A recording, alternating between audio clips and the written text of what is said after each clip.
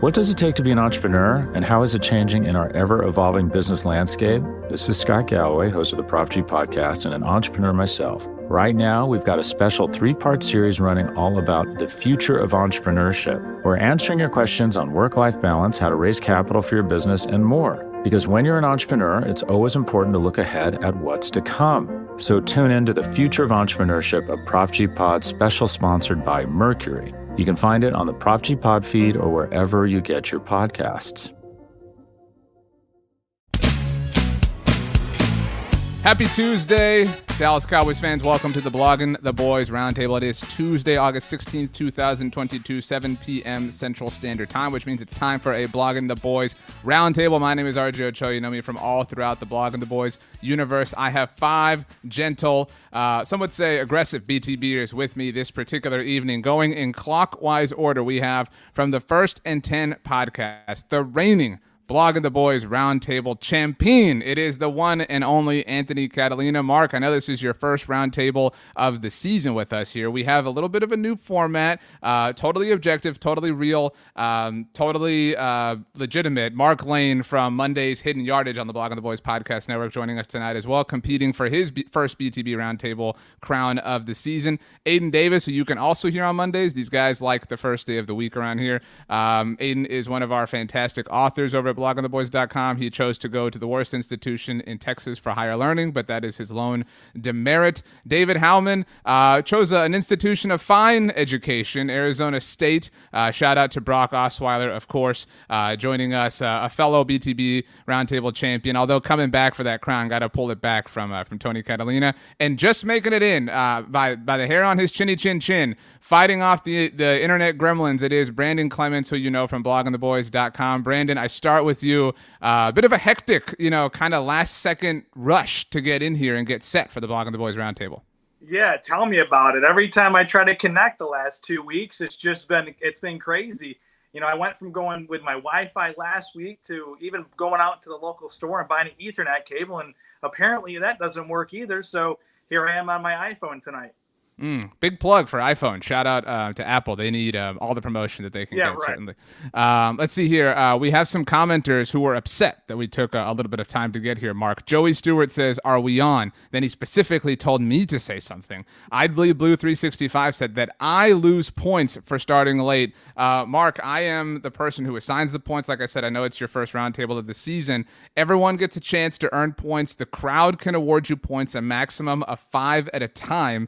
We do have a duel, though, Mark. Again, just so you're caught up and Brandon's ready. Our other guests, I know Brandon was here last week, but we had some internet issues then. If you want, Mark, if you disagree with a statement from a fellow roundtabler, you can duel them for a maximum amount of points. As far as it's a difficult way to explain it, but you can duel them for a lot of points. It's basically the ultimate point.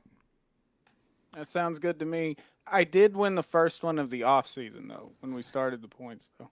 You did. So, I mean, different thing. That's like saying, we won the Super Bowl in OTAs. I mean, so. That's right. I am the AFPW champion from 1925. That's really what matters the most. The Dark Knight likes my shirt. So an appropriate thing. DeLunatic joining us and says, Cowboys Nation, what's up? Huzzah says, bring the dub, TC. I think that's you, Tony Catalina. So, Tony, you're ready to defend your crown, I presume? Yeah, I'm ready to take it. I think I can go back to back. That's really doubtful. But okay, Tony, I want you to pick who's going to start tonight. Pick without the question. I mean, the crowd knows the question from the title of the video and everything like that. Whoever's watching this live, whoever's watching after, doesn't get to have as much fun. Whoever's listening after. But Tony, pick which roundtabler is going to get the party started. I think I'm going to go with Mark. Mark's always a man of wisdom, and I think I'm going to let him kick it off. Mark, are you intimidated or flattered? I'm intimidated because, that's a standard that you have to live up to. So you got to win every day. Well said. Okay, Mark, the main question for the night, we're going to spend the most amount of time on this. Are the Cowboys handling left guard properly? This position has long, seemingly belonged to Tyler Smith, but, you got to earn the star. You don't just come into the NFL and get to start right away. You only get to come out of the television booth and start right away on the Dallas Cowboys. If you're a rookie, it doesn't work. But, Tyler Smith, Connor McGovern kind of however you feel this competition's going, should the Cowboys outright declare Tyler Smith the winner? Should they give him all the snaps they can get? Should they let Tyler Smith play some left tackle? The floor is yours, Mark Lane. I think that they should go with whoever wins the competition because it's all about the team relative to how they handled left guard. In the book Jurassic Park, Ian Malcolm was really a lot more elaborate than the movie version. And the way he explained chaos theory is that basically how it begins is how it goes. So when you go back to the offseason and Dallas says, all right, Connor Williams, go test free agency. Kick rocks. We're going to do what we want at left guard. Then they kind of put themselves in a position where they were reacting and they felt like they needed blue chip talent when maybe they should have just said, you know what, it's McGovern's job and we're going to roll with it, because I think their philosophy this year is kind of maybe win now, as we say on Hidden Yardage, which comes out on Mondays. So they maybe should have just gone with Connor McGovern. But now that you've got Tyler Smith, you do need him to go earn it and know that the Cowboy way isn't just an entitlement, that you do have to go out and get your starting job. And in doing so, then you really know how good he can be. Similarly, if he does win the job for week 1, week 2, they can't be afraid to then make him sit. You do the same thing for a rookie quarterback, wouldn't you? If he start off 0-3, wouldn't you have the veteran come in there for the good of the team? They better not be afraid to do that should he slump in September. So then you're a fan, just to categorize this, of keeping it a competition. You're not of the mindset that some people are. Just give it to Tyler, quit wasting time, quit prolonging the inevitable. No, because what I need is for the left side of the offensive line to be able to execute combo blocks, to open up running lanes for Ezekiel Elliott and Tony Pollard, and whether that's Tyler Smith or Connor McGovern or Dalton Risner, if they trade for him with the Broncos, let's say, then that's what I want, is what's good for the team. Aiden, interesting question from the Lunatics is, they say, did McCarthy do this with CD, Diggs, or Micah? Just name him the starter. You make him look like a question mark pick if you don't. Do you agree with that point, that maybe this is being made too much of a ceremonial thing, and it wasn't done with other first-round players, other notable players? That's the first part of the question. And the second part is, does it make him look like a question mark, in your opinion, if they don't do that? I disagree with that personally, but go ahead. No, I don't think. I think that there's a key difference between the Micah, CD, and Diggs pick than the Tyler Smith pick, and that's there wasn't any competition for Micah. He was going to start week 1. CD was at least going to be the wide receiver 2 starting week 1, and Diggs, he was at that point was messing with a secondary that didn't really have a lot of name talent. I think the difference is now is McGovern's an actual opponent to Tyler. Like, he could still be the best left guard. Like, Connor McGovern could be the best left guard on the roster. We just don't know. I think that in terms of what I want McCarthy to do, like, we can't see in terms of rep after rep how Tyler Smith is doing. So I'm in Mark's boat, to where I want the best player to be playing with the first team right now, because I do think, just like every other position on the field, it's really helpful for the first team to be getting reps together and start forming that chemistry now, especially with the amount that we saw the offensive line shuffle last year. So if they're really actually unsure about left guard, keep it a 50-50 split or a competition. And eventually you have to decide soon, though, because they have to start forming chemistry at some point. Tony, do you agree that Connor McGovern presents a legitimate threat to Tyler Smith to start immediately? I don't think it's in the Cowboys' best interest. I think the Cowboys ultimately are going to put their stock in Tyler Smith, who was their first-round draft pick. I think Connor McGovern has, some starting ability. Is that left guard, right guard? I think most people would believe that he's just a better natural right guard compared to left guard. But I guess there is a competition there. I don't know if it's legitimate. It could just be semantics at this time. But I guess until proven otherwise, I guess it is a legitimate competition.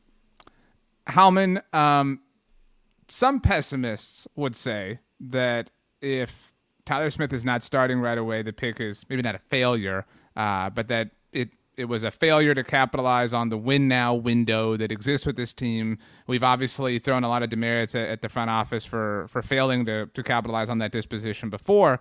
Would you share that sentiment if that were true? If Tyler Smith were not starting week 1, would you feel like that was maybe not the best usage of that particular draft pick for this particular season, given all the circumstances involved?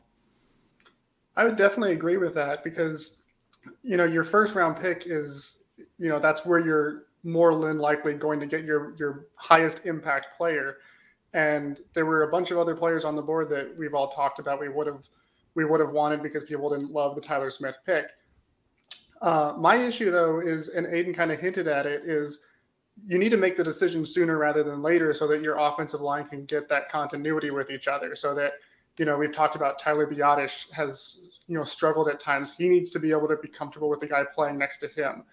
We need somebody who's going to be comfortable playing next to Tyron Smith. And then also whenever Tyron ends up missing a few games, that left guard needs to already be comfortable. So, the clock's ticking and we're only getting closer to the start of the regular season.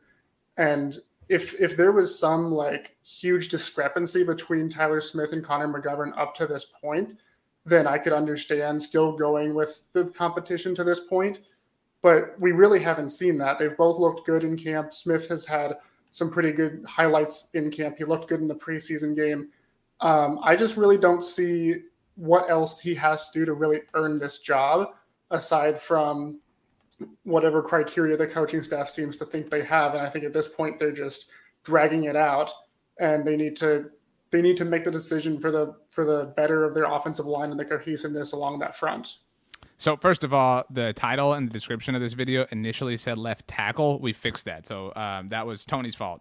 So apologies on behalf of him to everybody. We're talking about the left guard position, although it all does ultimately kind of ripple together. And in that sense, Brandon, I think we would all be a little bit more understanding if the reason for Connor McGovern's presence as a starter at left guard, again, ceremonial or not, was because Tyler Smith was getting work at left tackle, right? Like, we'd be able to kind of stomach this a little bit easier. Like, okay, well, you're clearly trying to prepare, for the event of Tyron missing time, but there isn't even that long game in place. So is this just kind of swirling in the distance again? We're not saying the Cowboys are morons or anything like that, but this does feel a bit aimless.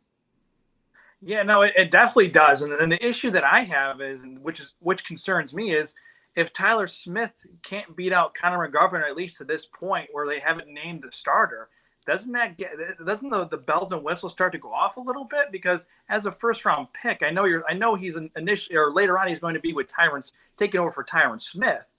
But if you can't beat out Connor McGovern, who's been in the program for a few years now, and I mean, he's been okay, he's been serviceable. But at this point, if you're the first round pick of the Dallas Cowboys this year, you should be walking into that left guard job, and you should have already had the job in hand. So that's the big issue, and that's concerning to me, because as a first round pick, the expectation is typically that you're going to come in and play right away.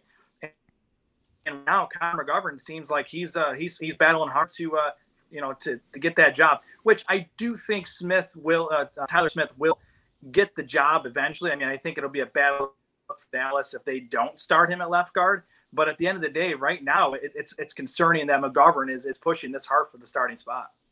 Is there anybody, and this is kind of an open floor question, who wants to see Tyler Smith get left tackle opportunities? Or, I mean, is there anybody who feels incredibly passionately against that and feels, you know what, like, I just want Tyler Smith to acclimate to left guard for the inevitable possibility of Tyron Smith missing time? I want Tyler Smith to be ready to roll at left guard, whether it be Josh Ball or whatever would-be veteran that is not on the team currently is helping him out. Like, how does anybody feel about that? Because it's hard to talk out of both sides of your mouth and say, I want Tyler Smith to prepare for Tyron's eventual time missed, but I also want Tyler Smith to get all of the reps at left guard.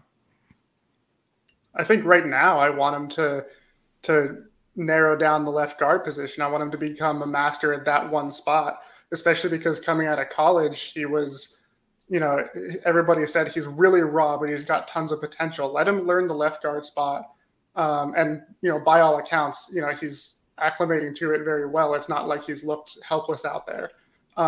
In the event that Tyron Smith misses time, if the swing tackle at that point is still Josh Ball and he's still looking like he has thus far through training camp, then I say, yes, swing Tyler Smith out there, because at least he has shown more in the in training camp and in preseason games to where I would trust him more, even though he hasn't played that position much.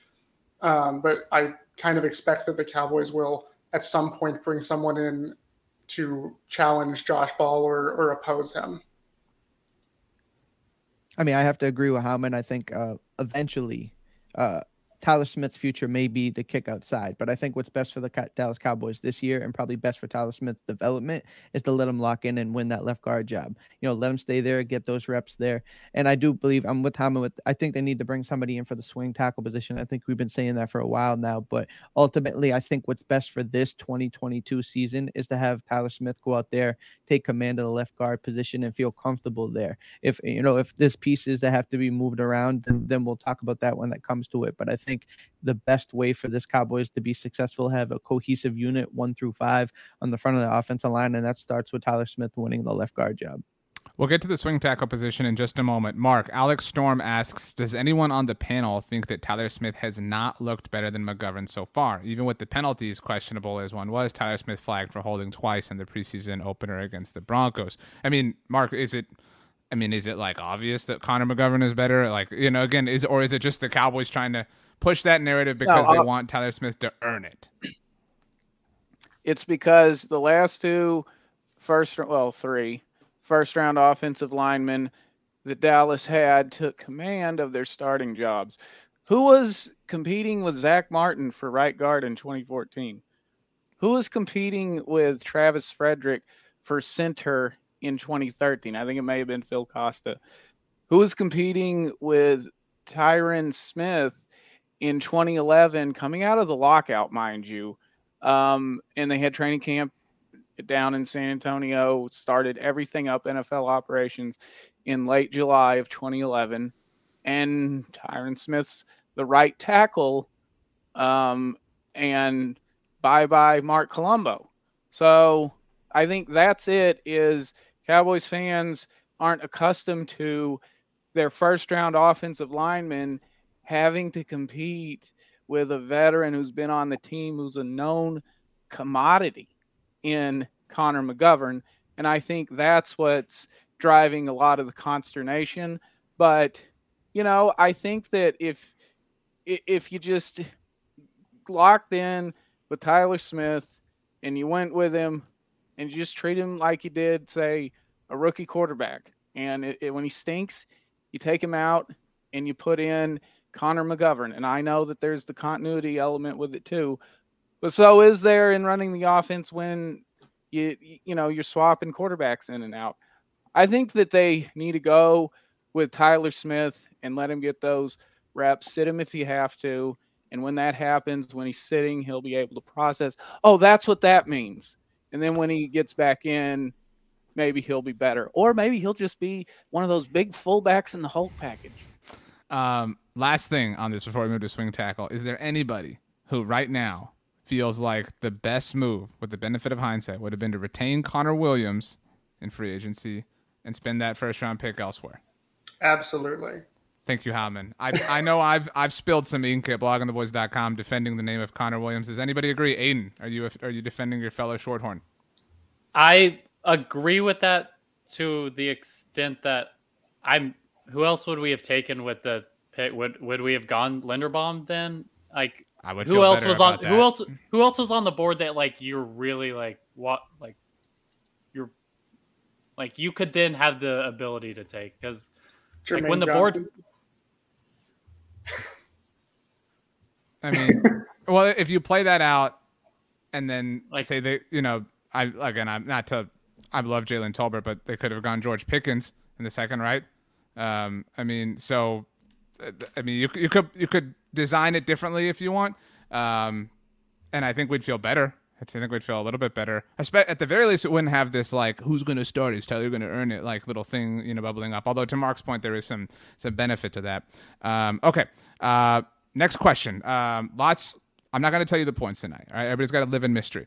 But what is the next best move at swing tackle? The Dallas Cowboys decided, gentlemen, to go at this thing in 2022, knowing that Tyron Smith has missed time 6 straight years in a row.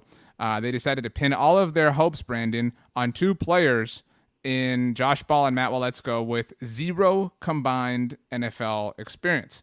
Lo and behold, here we are, one preseason game in. One of them's injured. The other one doesn't look great. So now we're all just kind of flying without a safety net, wondering what's going to happen if we don't grab the trapeze. Is that what we call it? The trapeze, whatever. But, like Robin in that awful Batman movie. But still, Brandon, this is a really terrible spot to be. It's maybe the most uneasy part of the team right now.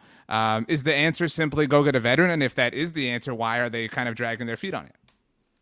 Honestly, I maybe the plan for the Cowboys all along is maybe they're going to wait for Tyron Smith to get hurt because it's inevitable, and maybe they'll kick Tyler Smith out to left tackle and slide McGovern into left guard. That's what that's what I'm thinking at this point.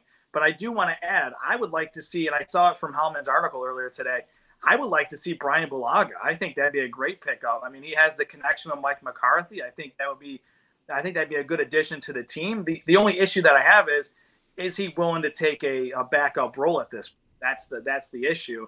So there's plenty of guys on the market. I just feel like Dallas is they're kind of just hanging tight with the guys they have currently, and they're banking on Tyron Smith to play majority of the season, which that's a pretty tough ask. But I also think they have in place that they want Tyler Smith to eventually, even if Tyler Smith inevitably gets hurt this year, they're going to kick him out to left tackle and then slide McGovern into left guard because McGovern can play left guard. So that's where I think they're going. Howman, you wrote your article today, 6 free agent tackle options for Cowboys to challenge Josh Ball. I don't think that any of them would challenge him as much as they would just smush him. But the names you listed, Ty and Secchi, obviously that would be funny. I think that would be really frustrating. I think people would be really frustrated if all they did was bring back Ty and Secchi. Nate Solder, Marcus Cannon, Eric Fisher, Brian Bulaga, as Brandon mentioned, and Jason Peters. Your favorite of the bunch and the percentage likelihood you would put on it actually happening? Well, my favorite of that bunch would definitely be Jason Peters because, at his prime, he was one of the very best left tackles in the game. And last year, he joined the Bears out of free agency right about this same exact time in the timeline of the season. And he became their starting left tackle, and he actually had a really good year. He wasn't quite up to what we've expected from Jason Peters, but he was easily the best lineman for the Bears last year, which isn't saying a whole lot considering the other 4 starters on that line. But he played, much better than you expect for somebody who's going to be 40 by the start of this season. The likelihood of that, I definitely think that Peters and a lot of the other guys that are still out there and available are kind of holding out, looking for if there's any injuries or if there's any guys that don't actually go out and win their starting job like the team expects them to, where he can join a team right before the start of the season and get a starting gig. I think that the Cowboys would be wise to monitor those players. And when we get to that point, if a situation like that hasn't opened up, they become a really great opportunity because that the likelihood is very good you're going to actually play with Tyron Smith in there. Aiden, I would like you to, as best as you can, defend the Cowboys not bringing in a veteran to this point. I can't. Well, there's points on the line. Can I at least, instead of defending that take that I don't believe in, can I at least throw out another free agent name that Howman hasn't listed and give my plan? If somebody wants to come in and try to defend the Cowboys, there's double points available. I'll just say that. So unless Aiden, you want to, give it your all. Mark. Okay. Let's see. Can I try and give my all first? We'll come back to you, Aiden. Mark, defend the Cowboys as best you can, and then Aiden will fight back against that.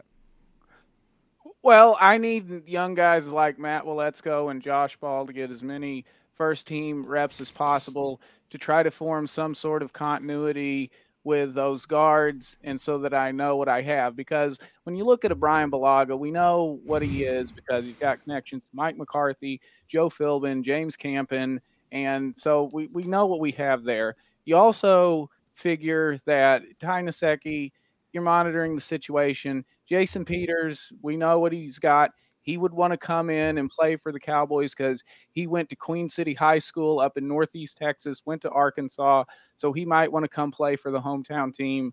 So we know what the veterans are out there. We don't need to be wasting camp reps on that. on a backup situation when we could develop someone like Ball or Willetsko, but Willetsko got injured, and that's unfortunate. Kevin says not trying to defend it is worth 5 points. So Aiden, points for you from the audience. Mark did get double points for that, by the way, but Aiden, you did pick up 5 because this is an audience-driven show, and we will always do whatever the audience says. So congratulations to both of you, I suppose. Aiden, I mean, you very strongly argued against being able to even playfully defend that. So you must with a lot of conviction, believe that what the Cowboys are doing, how they're handling this is quite poor. Yeah, I mean, right now the Cowboys are relying on a injured 5th round pick and a 4th round pick to solidify that swing tackle position. And I mean, when you're using that low of draft capital to solidify one of the most important positions on your team, I mean, those draft picks have such a low chance of working out in the first place that now completely pushing your chips in on them just seems like a horrible mistake that honestly the rest of us should have seen coming for miles now, and we should have been writing about it all off season. And some of us, I mean, this is just a disaster that Jerry created. I just want to throw out my own name real quick because I want to get this in. Bobby Massey, to me, I think would come in and start for the Dallas Cowboys. I'm putting it at like a 2% chance that he actually joins the team because I think the Raiders are pushing to sign him right now. But if Jerry decides to get in on that conversation, Bobby Massey is only 33 years old. 3 of the last 4 years, he's graded out above a 70, according to PFF. The Cowboys have 2 offensive linemen on their roster that graded out above a 70 last year, and their names are Zach Martin and Terrence Smith. So I think Bobby Massey would come in, be the starter. You'd let Terrence Steele slide back to swing tackle, and I think you're in a significantly better position than you are right now. So, Tony, I saved you for last because on the latest episode of First and 10, it was just you and Aiden this week. You kind of defended Josh Ball, or at least you weren't as willing to kind of, attack the way that the rest of Cowboys fandom seemingly is. You said, he's still going to get better. He's still going to improve. You are one of our eternal optimists around here. And, I could hear the chugging of Kool-Aid happening every time Aiden was speaking, kind of opposite of him. And so are you not as panicked as anybody else? Because you've heard, Mark played the role of Stephen Jones and did so very well. Mark, congratulations to you. I think there's some one-act play stuff in your future.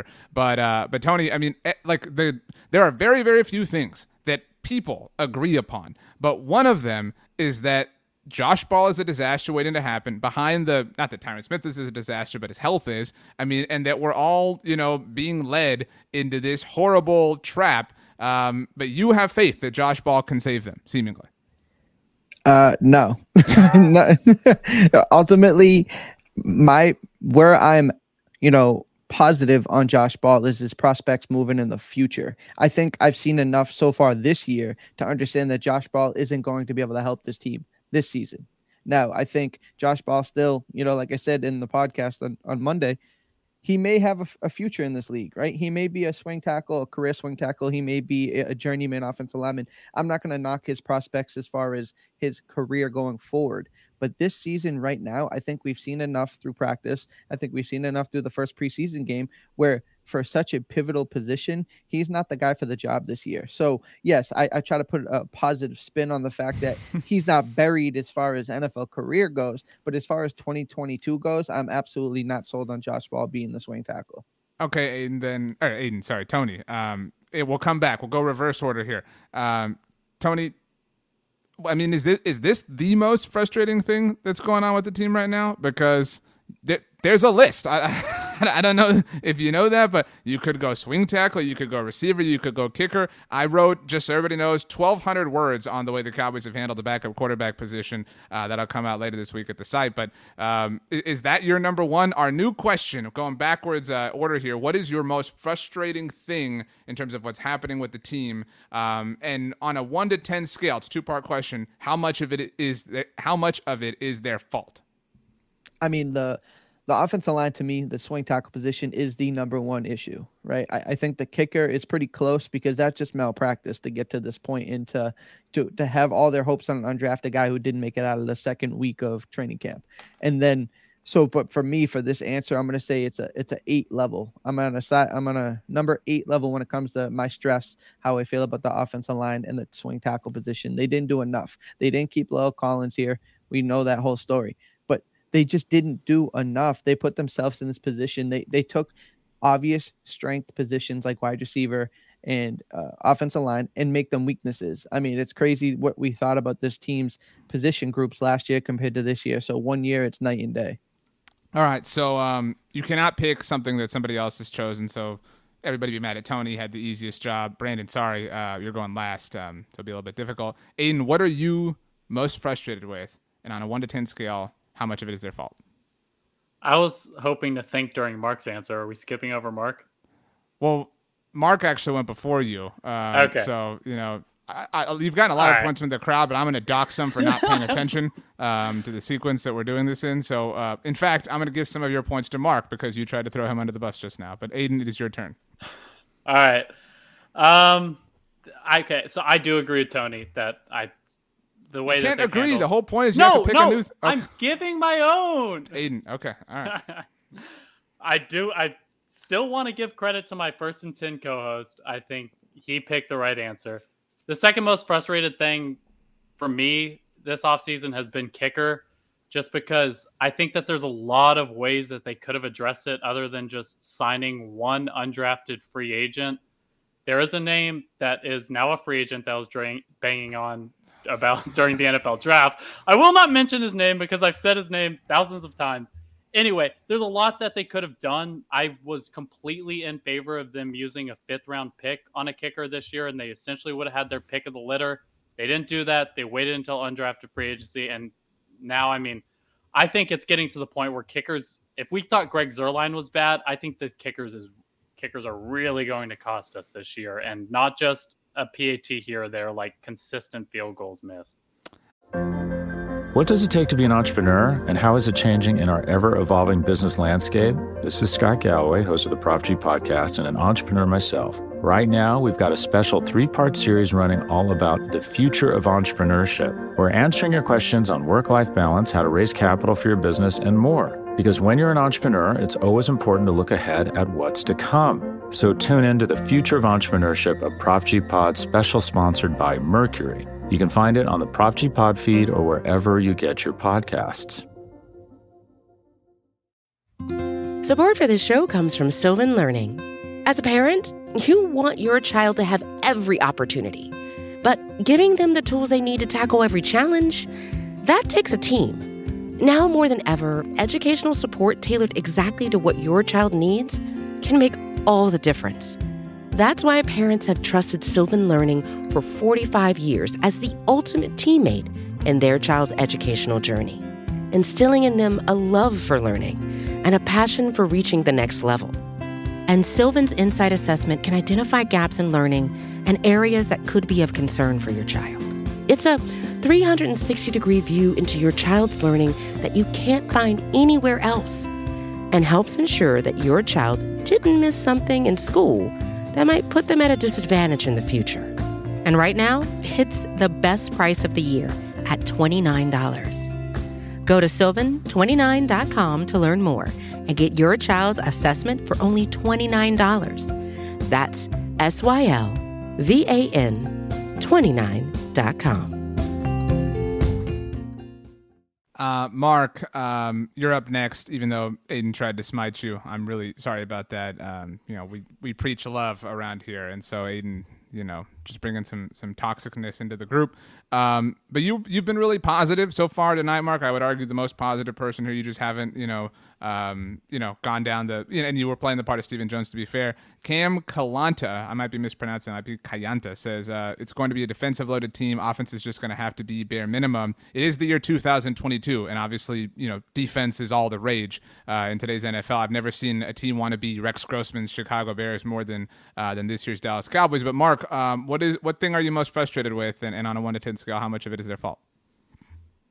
I would have to say I'm frustrated with the long snapper situation at an 8 because, when you're relying on Jake McQuaid and even though he's got all this familiarity with John Fossil, you haven't really evaluated what else is out there. Take 05 when they had John Kondo as their long snapper and he was not getting the ball down correctly to Romo, and then Jose Cortez gets punched by Larry Allen because of it against the 49ers. So then they cut him, and then they bring in LP Laudaseur, and it worked out well. But you don't have that. You're just relying entirely on Jake McQuaid. And what if he has a John Kondo moment? Who's your LP Laudaseur? You don't know because you haven't worked anybody out. So 8 out of 10 long snapper.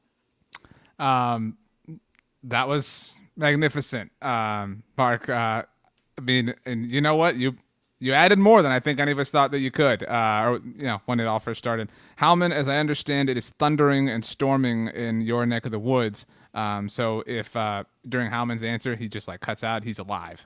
It's just the internet is a situation. But Howman, your answer, please. Yeah, well, the thing that I've been most frustrated with this offseason has been the seeming philosophical change to making this a run-first offense again. And I've harped on it before. I'm going to. But Howman, Zeke is great. I mean, he had 1,000 yards a year ago. Come on. Yeah, and if you establish the run enough, if we run it 25 times every game, we're going to go undefeated. So I just think this is such an outdated approach, and it seems a lot of it is derived from the fact that they got beat by the run-heavy 49ers in the playoffs, and it feels like they just said, well, the 49ers beat us, so let's just try to be the 49ers, even though we don't have the personnel. We have a significantly better quarterback. Our offensive coordinator doesn't run the same type of offense as Kyle Shanahan. And because of this approach to shifting to a run-first offense, they've seemed to decide that, well, receiver doesn't matter as much anymore because we're running the ball, so we'll trade Amari Cooper for a 5th-round pick. We'll let Cedric Wilson walk. We won't target receiver until the 3rd round. Don't get me wrong. I love Jalen Tolbert. I think he's going to end up being great, but rookie receivers tend to have, a long adjustment period. So you're looking at Dak Prescott really in the prime of his career and when you should be building the most talent around him, and they're doing the exact opposite because they want to play like the one team that beat them in a season when they had so many other wins and had so many other things going right for them. It just doesn't make sense. And on a scale of 1 to 10, I'm going to give it 10 because it feels like they're tying both hands behind their back and trying to win a game. Yeah, well, it's like, to your point, it's like they're tying both hands behind their back, trying to win, so they could specifically say, hey, guys, we won with our hands tied behind our back. They want the credit and the affirmation for doing that. Todd Archer wrote, not that, it wasn't, I loved what Todd wrote, but the idea was it was frustrating on Monday. At the title of the article was something like, the Cowboys are banking on Dak Prescott elevating inexperienced receivers. Why? Why would you want to bank on that? It's a silly thing to do. Brandon, Howman kind of set you up for failure because he took 8 topics with his one. So we've touched on all of that. We've touched on the long snapper situation. Shout out to Mark Lane. We've touched on the kicker battle, and we've touched on swing tackle. So finally, Brandon, your answer. What situation, what thing are you most frustrated with, and how much do you blame the team for it? Well, first and foremost, Mark, good call on the long snapper. They do matter, so kudos to Mark on that. Honestly, you guys picked through some of the ones that I'm really frustrated with, but there's another one that you guys did not mention that's pretty frustrating, and it's the cornerbacks. The secondary itself has just been, besides Deron Bland, who's a 5th-round pick this year. He's looked pretty good so far. But you got a 2nd-round pick in Calvin Joseph that I don't think he's not living up to the to the 2nd-round draft pick that he was last year. Nashawn Wright, same thing, is a 3rd-round pick. You use the 2nd-round pick and the 3rd-round pick on guys that clearly are not able to cover at this point, and they're getting essentially outplayed by a guy who just came in as a 5th-rounder. So for me, that's the big issue, and I don't want to say it's an 8 or a 9. I would say it's more of a 7 because you still have Trayvon Diggs. And at the end of the day, you still got Diggs. I still think he's going to have double-digit interceptions this year. So as long as we got Trayvon Diggs in there, I'll be okay. But we need some help. That's the issue, and maybe Deron Bland he plays a bigger role this year than we thought.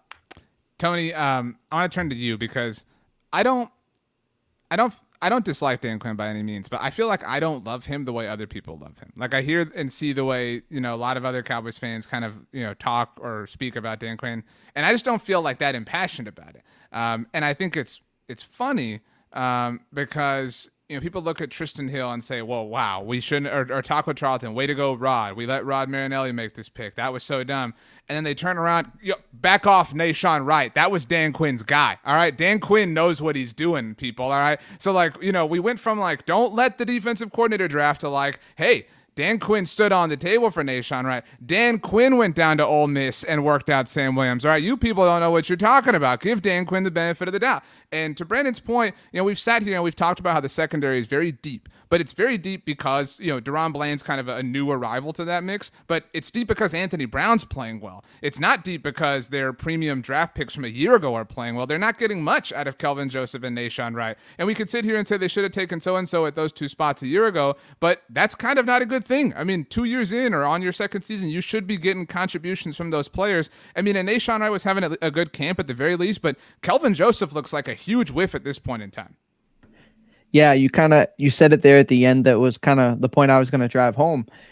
Up until that preseason game, Nahshon Wright's stock was rising high through training camp. I think a lot of people felt he was the best second, year cornerback out of the group. Kelvin Joseph, you're absolutely right, has been plummeting in stock. I think it's everything he dealt with. It's just not been a good offseason. That's, transitioned to a not very good training camp. Right now he may be the fifth or the sixth best cornerback on this team, and that's really frustrating for a guy that is talented, a second round pick, somebody that they invested, some resources in, and they're trying to get the most out of him.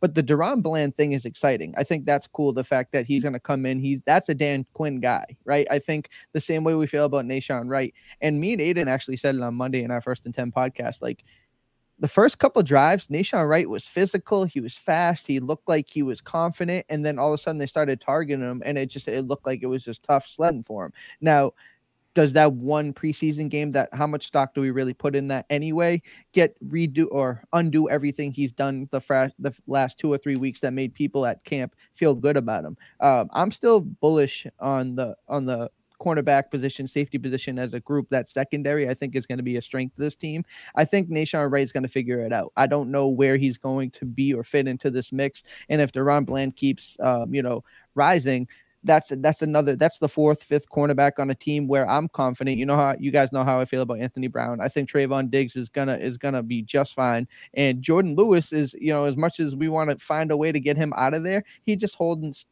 steady at his position. So, I don't feel the same way that Brandon does about the cornerback position. Yes, I want to see more development from the younger guys, but I feel pretty good that might be a strength of our team. Aiden, last question, then we'll move on. We mentioned Howman's article today at bloggingtheboys.com. Connor Livesey had a 53-man roster prediction that dropped. He left out Kelvin Joseph. And he mentioned, obviously, the off-the-field issues with Kelvin. Obviously, there's the fact that he hasn't played well to this point. Obviously, there are 2 more preseason games left to be fair to the football process of it all.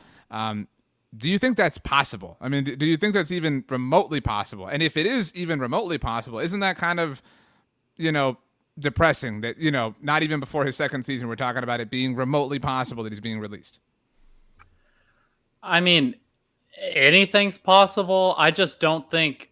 I think it's going to come down to how much do the Cowboys value CJ Goodwin, because I think the only reason that you'd release Kelvin Joseph would be if you really, really want to keep CJ Goodwin for special teams. And I just, at that point, Kelvin Joseph can fill in on special teams. You can still see if he develops into something. But I know it wasn't a lot of snaps, but from the limited snaps I saw from Kelvin Joseph last season, I was really impressed. And so now I think we're kind of letting one preseason game. Yes, there were some other issues this offseason, but I think we're letting one preseason game influence our opinion of him. I still think he has the potential to come in and be a solid contributor opposite. I mean, we'll see how they decide to play it this year, but I'm still somewhat high on Kelvin Joseph this year.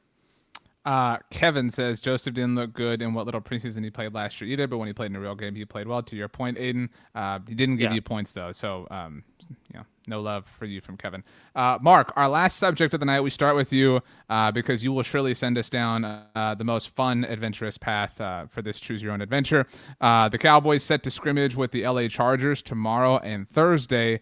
How will we feel if the scrimmages don't go well? Because the scrimmage against the Broncos didn't go great. I wouldn't say it went poorly, but there was a lot of chatter that the Cowboys were out physicaled, et cetera, et cetera. There were some nice moments. CeeDee Lamb had some nice moments, whatever. But if there's a clear disparity between the Cowboys and Chargers, how will we feel? I hate to go backwards because I always hate it when city councils do that. But what if Kelvin Joseph was playing well in the regular season games compared to preseason last year because he's out there with the first teamers and they're telling him, no, you go here, no, line up here, and he doesn't have that benefit in the preseason games. I'm sorry. That's a fair point. Anyway. Okay, Mark, that's a fair point. All right, now bring us home. Land this plane. You got this. All right, so I think that it would be problematic if you're hearing the same reports about them being a little too finesse, let's say, against the Chargers because they have kind of banked their identity on being a defensive team, a physical team, one that cultivates takeaways and just intimidates with the run. So it would be problematic, but I think that they'll find a way just to ease into the schedule. They were kind of out there in the altitude in Denver, so it took a little bit of getting used to. Now they're going back to Southern California where they've been since late July, so they may not have that same type of problem of physicality, and now they're adapted. They're in a more comfortable environment. So I don't think they'll have as poor of a report coming out of joint practices against the Chargers as they did against the Broncos. Brandon, there was a little bit of talk, obviously, about the altitude. Neville Gallimore spoke about that. But to Mark's point, that's not a factor anymore. Okay, it's not the first action against another team anymore. So if knowing all that, there's a clear difference. There's an identifiable difference between Dallas and Los Angeles. Will you start to panic is too aggressive of a way to put it, but will you start to feel like some of these concerns that we're having aren't just us being a little dramatic, that they actually might be things that are really going to be problems week in and week out throughout the season? I'm honestly, if they do not perform well in the scrimmages against the Chargers, I'm not gonna sound the alarm. I'm not gonna panic. You guys can be dramatic about it. I'm not gonna be dramatic about it. It's just scrimmages for me. That's just how I look at it. And plus, it's the LA Chargers. Last time I checked, Justin Herbert's pretty darn good. Mike Williams just signed a big contract. They still got Keenan Allen and Austin Eckler in there. And I think they got one of the Bosa boys over there on the defensive side. So even if they don't play, too well in the scrimmage and the upcoming game here coming up, I'm not that concerned. It's still we're still in the preseason. I'll say this: I think the Chargers are going to be one of the top teams in the AFC this year. So even if they don't look that great, it's not going to be that big of a deal. Okay, all right, Tony. Like I said, you are a pretty positive Dallas Cowboys fan, but you also are like Chicken Little in that, like, the first sign of rain, you are like really, like if there's someone sounding the alarm, and I mean like the big, like massive one that you've got to turn like on the farm, like let all the animals know to come in, it's you. Will you freak out to any degree, even a mild degree, if it doesn't go well this week? I mean, if it's back-to-back weeks, that's more than just a one-off, right? So it's a little concerning if they come out there, look flat, and don't really kind of go out there and play well. Especially they're telling us that these training camp practices with these other teams are more important than the preseason games, where this is where the ones are going to go get their best work, and that we're not going to put them in harm's way in a preseason game. So if you're going to have your ones versus your ones go out there, and you're telling us this is what the best that you're going to get for this week's practice, so let's make the most of it, and you go out there and get curb stomped, that's not a great feeling. Now, I'm not going to overreact and say that, because CeeDee Lamb doesn't carve up J.C. Jackson, and Terrence Steele is having a little bit of trouble with Joey Bosa. Like, I'm not going to freak out. Those are quality, high-level players at their practice facility. They're probably a little more comfortable. There's adjustments there. All I really want to see is for them to go out there and just put a good day together. That's it. Good plays, good reps. Like, I'm not trying to get Jason Garrett about it here, but I'm just looking for 1% better, Like, I just want to see them go out there and have 2 quality days of work. I don't want to see the fights. I don't want to see the nonsense. Just go out there and just get better. That's it. All right, really awful answer from Tony. Howman, what would lead to panic then? Like we've heard 3 answers so far. I'm like, no, I'm not gonna do it. I'm good. I'm whatever. Blah blah. Enough. All right. Like what would be concerning at the very least if this did or did not happen? You would say, okay, you know what? Yeah, that's a real thing. Well, I think it would be cause for panic if they do struggle against the Chargers in this scrimmage. So I'll go ahead and say that would be the thing. Good for you, Howman. All right, let's party. Keep going. Obviously, the best answer, worst in this case, would be if somebody gets hurt, if a key player gets hurt. That's always true. But I'm going to be really concerned if they struggle against the Chargers, because when I look at the Chargers, they are pretty much the epitome of where the NFL is heading right now in terms of its trends. They run a very pass-heavy offense. Justin Herbert is an incredible quarterback. Defensively, they run the split safety defense with a lot of split safety looks. That's where all of these defenses are trending towards right now, especially when you've got quarterbacks like Patrick Mahomes. Dak struggled against it at times last year. Brandon Staley is a very analytically minded head coach, and he infuses that into the core of this team. So when you're talking about some of the best teams in the NFL, in the NFC, the teams that the Cowboys would face in the playoffs, it's going to be a lot of teams that will look similar in some way to this Chargers team. So, I've talked in the past about how the NFC East is such a cupcake division right now, and I think that was to the detriment of the Cowboys because they didn't have to play as many tough teams and get experience playing tougher teams like the 49ers. So going up against a team like the Chargers, if they struggle against that, to me, that's going to suggest that they'll continue to struggle against those teams when they do face them in the regular season and the playoffs, which is what they need to overcome. I think that's really well said, particularly how the Chargers are kind of this barometer for today's NFL and whatnot. I thought your point earlier, by the way, Hammond, about how the 49ers being the team they lost to might be impactful. It makes you wonder, what if they'd won that game in Week 18 and Dallas had drawn LA in the playoffs? And even if they'd lost to them, what would their offseason have looked like? Would they have tried to model Sean McVay? I think I don't want to think about that. It's really sad and really devastating. Aiden, your family roots for LA teams. I don't think anybody roots for the Chargers. I know you've got a lot of Rams supporters in that household of yours. But how would you feel? I mean, or rather, no, how would you feel? How would you feel? But I do want to say that if the Cowboys perform well, I think that there's a match waiting to light a fire. A lot of people saying, wow, the Cowboys just went out and had their way with the Chargers. Everybody thinks they're going to be one of the best teams in the AFC. I mean, I think that if there's any dramatic result, it's in a positive way if the Cowboys do perform well. But your thoughts overall? I'm going into this incredibly scared because here's the way I'm looking at it right now. I'm throwing aside the defense. We can debate that if you want, but I'm confident that the defense is going to be just fine this year, and I think they'll be a top 10 squad again. If this offense struggles against the Chargers, like they struggled against the Broncos, we all saw the tweet where the Cowboys scored 1 touchdown and the Broncos apparently scored multiple touchdowns during the practice. This is first teamers. If the offense comes out and struggles against the Chargers, which I think is a real possibility, that's where I'm going to start to get scared. I'm already scared about the offensive line, but that's why I'm going to start to believe that these couple pieces on the offensive line are going to completely derail the season, because the Chargers have Von Miller, Joey Bosa. They have good defensive tackles with Sebastian Joseph Day.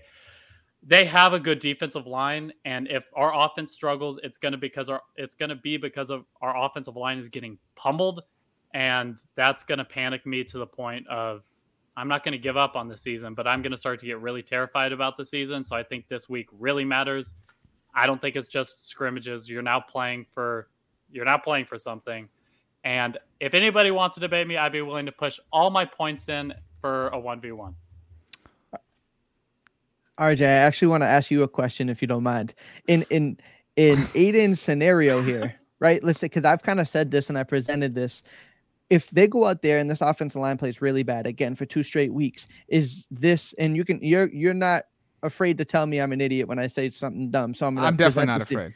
Okay, exactly. So would this not be viewed as some type of like a blessing in disguise? because then it would force their hand. If they're going to go out there 2 weeks in a row and just get absolutely beat down by defensive lines and understand the offense line is an issue, it might force their hand. If they're going to sit here and tell us that winning is the most important thing, and you go out there and prove it 2 weeks in a row that your offensive line just is not a winning group, do they have to make that decision? And do you think that's something that may happen? So I know you made this point a little bit about Josh Ball and the line in general on 1st and 10. And I think like in a logical world, right? Like in a world of reason, and like where what goes up comes down, and you know what I mean? Like people drive on green and stop on red. Like, yes, I would agree with you. But wouldn't you say that like, well, the James Washington injury may have been a blessing in disguise? It may have forced them to realize, crap, we have to go out and get another veteran wide receiver right now because we're down another body. They didn't. Wouldn't you think that the Matt Waletzko injury would have said, crap, we were counting on this dude competing with Josh Ball to be the primary swing tackle on this team. We have to go get somebody else. We just have to. We have to have another body. They didn't.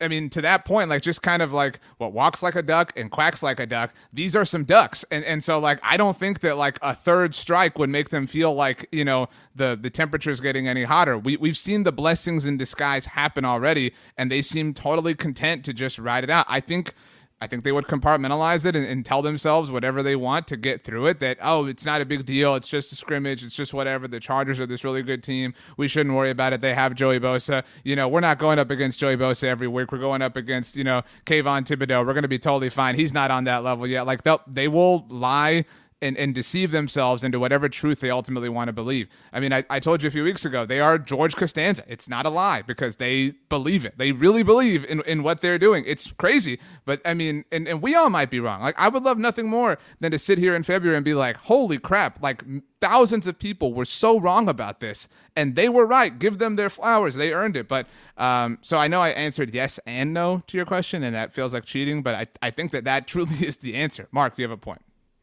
I think their solution at tackle, swing tackle, let's say, is something that Bill Parcells said in 2005 when Flozo Don't even have the date, Mark. Disappointed. What?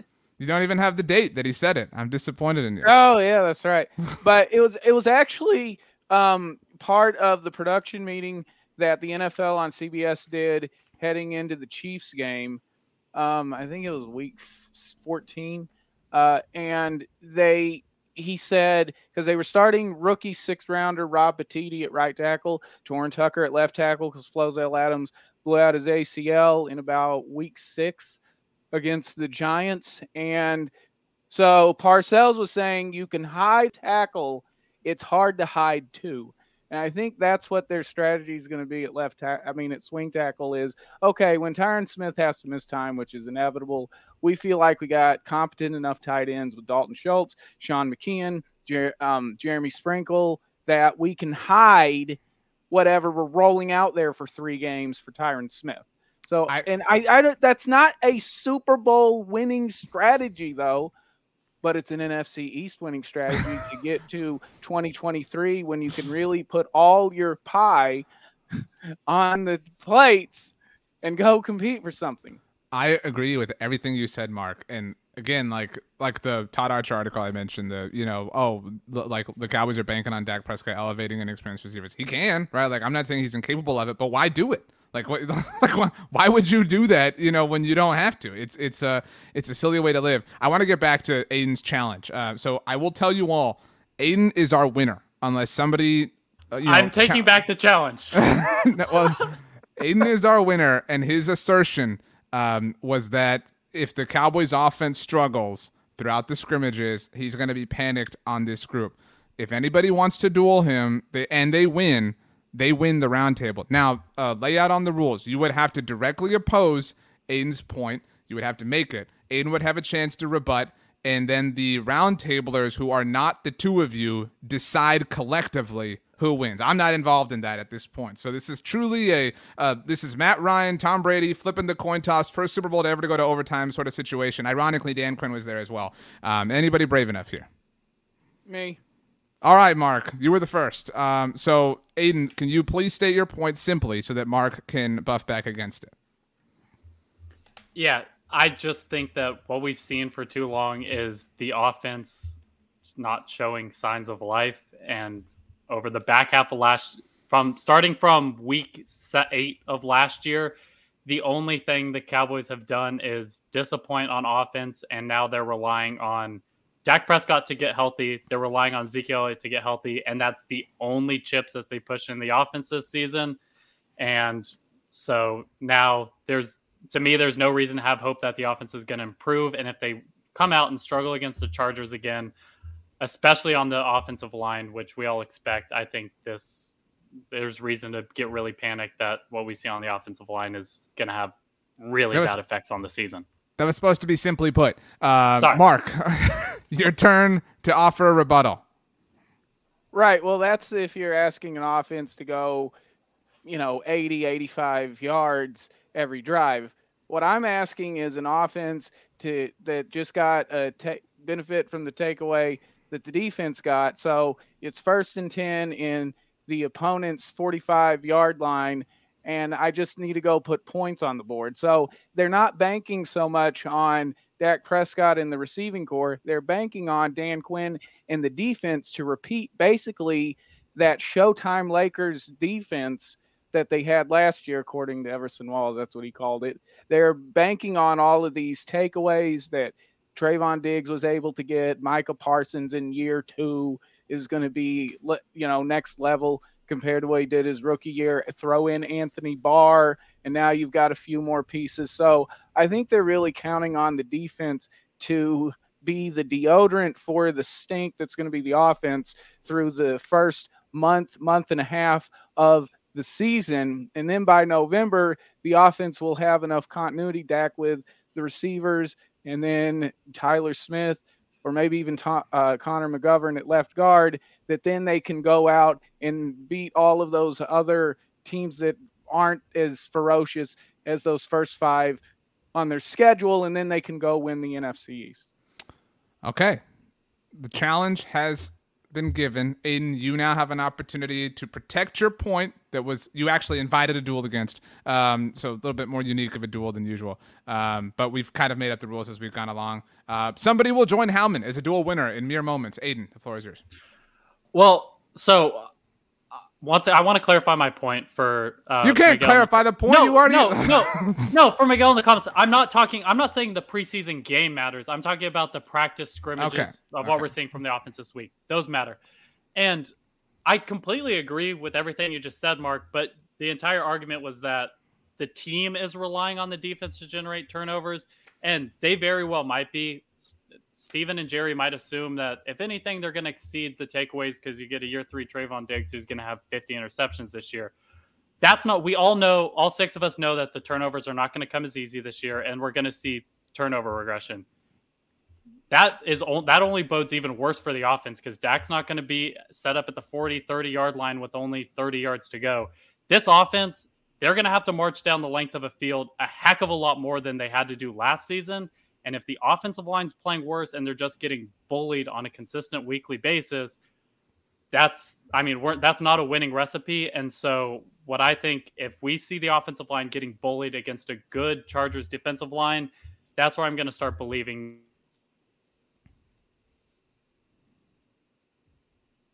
Did Aiden's audio cut out for anybody else or just me? He cut out. UT technology. that was super. Aiden, I don't know if you know that, but your audio cut out as you were making your point. You're now frozen. No, you're not frozen anymore. I don't know. Maybe you want to check your microphone if that came unplugged or something. It was great. I mean, like I feel like you're at a movie theater and it just like cuts out, like in the big fight scene or something. Aiden, are you there? Do you want to try speaking again? You don't want to try speaking again, or? Okay, I can hear now. Okay, all right, go ahead. So your audio had cut out. Where did I cut off? I mean, it was really passionate. It was kind of hard to identify the exact point. It was towards the end, it seemed like. Yeah, you were, last 5 or 6 seconds. Yeah. You were almost making the full point, Aiden. Okay. I think he was just about to say. Give us one last. Oh, go ahead, Howman. I think he was just about to say that the Cowboys need to sign Cameron Dicker. Right. That's exactly right. Okay, Aiden, one last sentence and then we'll vote. Just one sentence. That's all you get. the offensive line struggles against the Chargers, there should be no reason to have faith that the offense is going to be better than last season. Okay. So we're going to have the three of you, Howman, Tony, and Brandon, vote in order of point standings. As mentioned, Aiden would have won this if we hadn't had the duel. Howman, you have the most points of the three of you with 21.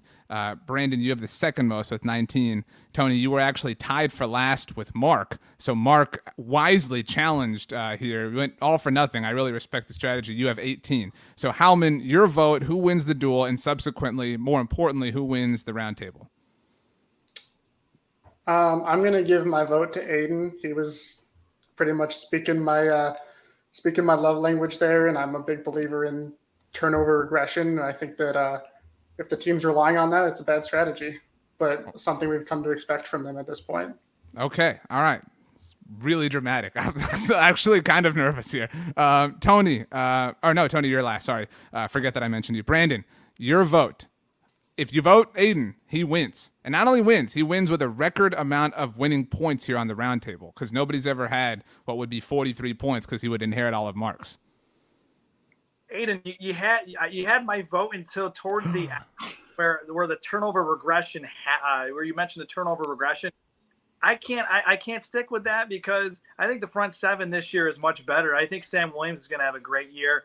And now you got Anthony Barr and coming in to help out with Micah Parsons, keeping him fresh to go after the quarterback. I mean, to me, it's good. There's going to be more turnovers this year. I think you're going to see a few more strip sacks this year. And I still think Trayvon Diggs is going to get double-digit picks. So I got to go with Mark on this one. I think defense still wins championships, and I think it's a good strategy for Dallas going forward, worst-case scenario. I know I get accused of stirring the pot around here. This is all totally organic. I'm loving this. I'm living for this moment. I love reality television. Survivor, Big Brother, The Challenge on MTV. It's all my jam. So, Tony, you are literally casting the most important vote in the history of Blogging the Boys roundtables. Appropriately, amazingly, poetically, you are the reigning Blogging the Boys roundtable champion. You literally get to pageant style put the crown on the next winner. So, who wins the night? Who wins everything? Tony Catalina, make it epic. Mark makes great points. Aiden makes a great point. At the end of the day, I totally 100% agree with Aiden Davis. And the reason why I say that is because to expect this defense to be at the same level and or be better would ignore analytics. It would ignore the fact that what Trayvon Diggs did for the first time in 30, 40 years, to have that many interceptions, to repeat that, to have Micah Parsons be as good as he was his first year. Like Mike McCarthy even said, his statistics may not be as good, but he may have a better impact, which is totally fine. But this defense is going to naturally regress to the mean a little bit, even a little bit, right?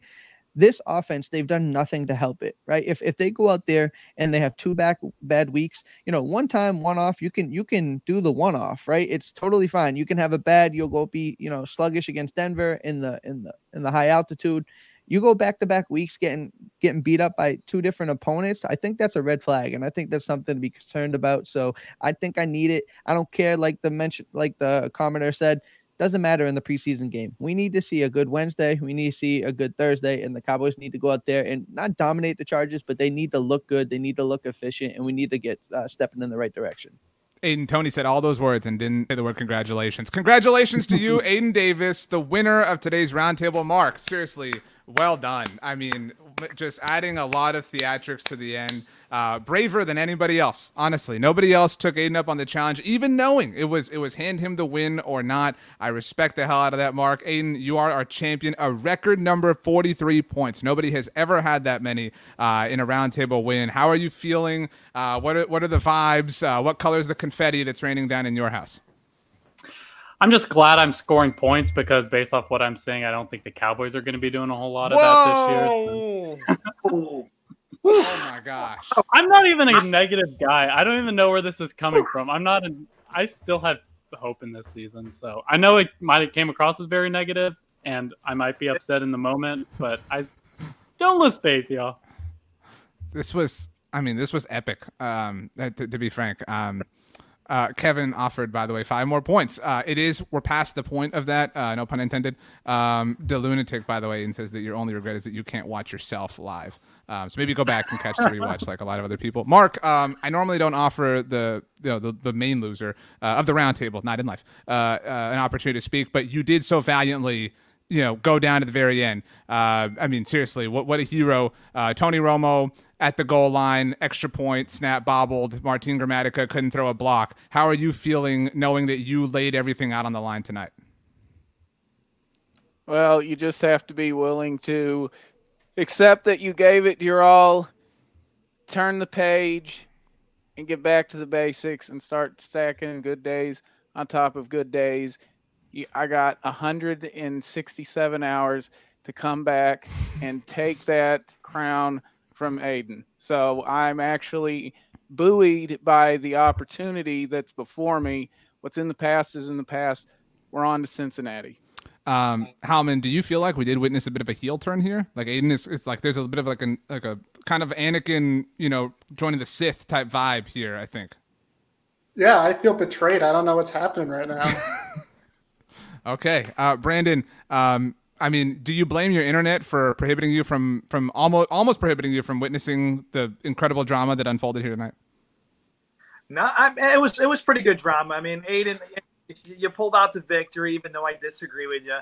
I mean, I was hoping to get a few more points just so, just because my internet actually was working tonight. I overcame a lot of internet issues to be on tonight. So I was hoping RJ would give me a few more extra points. You know what? I'm an objective judge, Brandon. I mean, I don't just hand out points willy-nilly. I mean, like the crowd gave Aiden more points than almost I gave all of you. So if you guys have a beef, it's with the BTB audience. They were Team Aiden from the jump.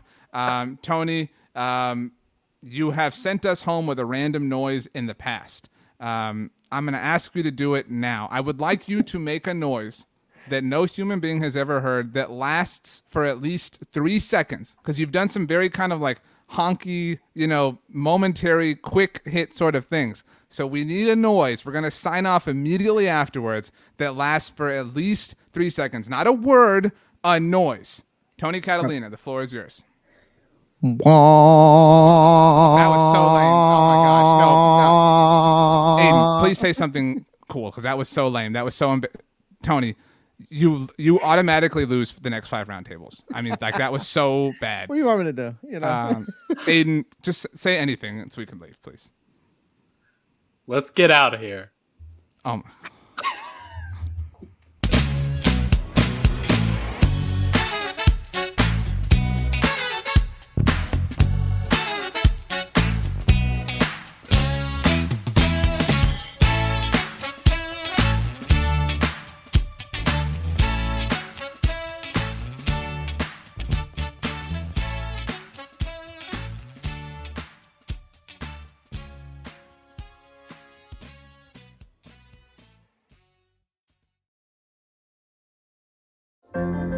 What does it take to be an entrepreneur, and how is it changing in our ever-evolving business landscape? This is Scott Galloway, host of the Prop G podcast and an entrepreneur myself. Right now, we've got a special 3-part series running all about the future of entrepreneurship. We're answering your questions on work-life balance, how to raise capital for your business, and more. Because when you're an entrepreneur, it's always important to look ahead at what's to come. So tune in to the Future of Entrepreneurship, a Prop G pod special sponsored by Mercury. You can find it on the Prop G pod feed or wherever you get your podcasts.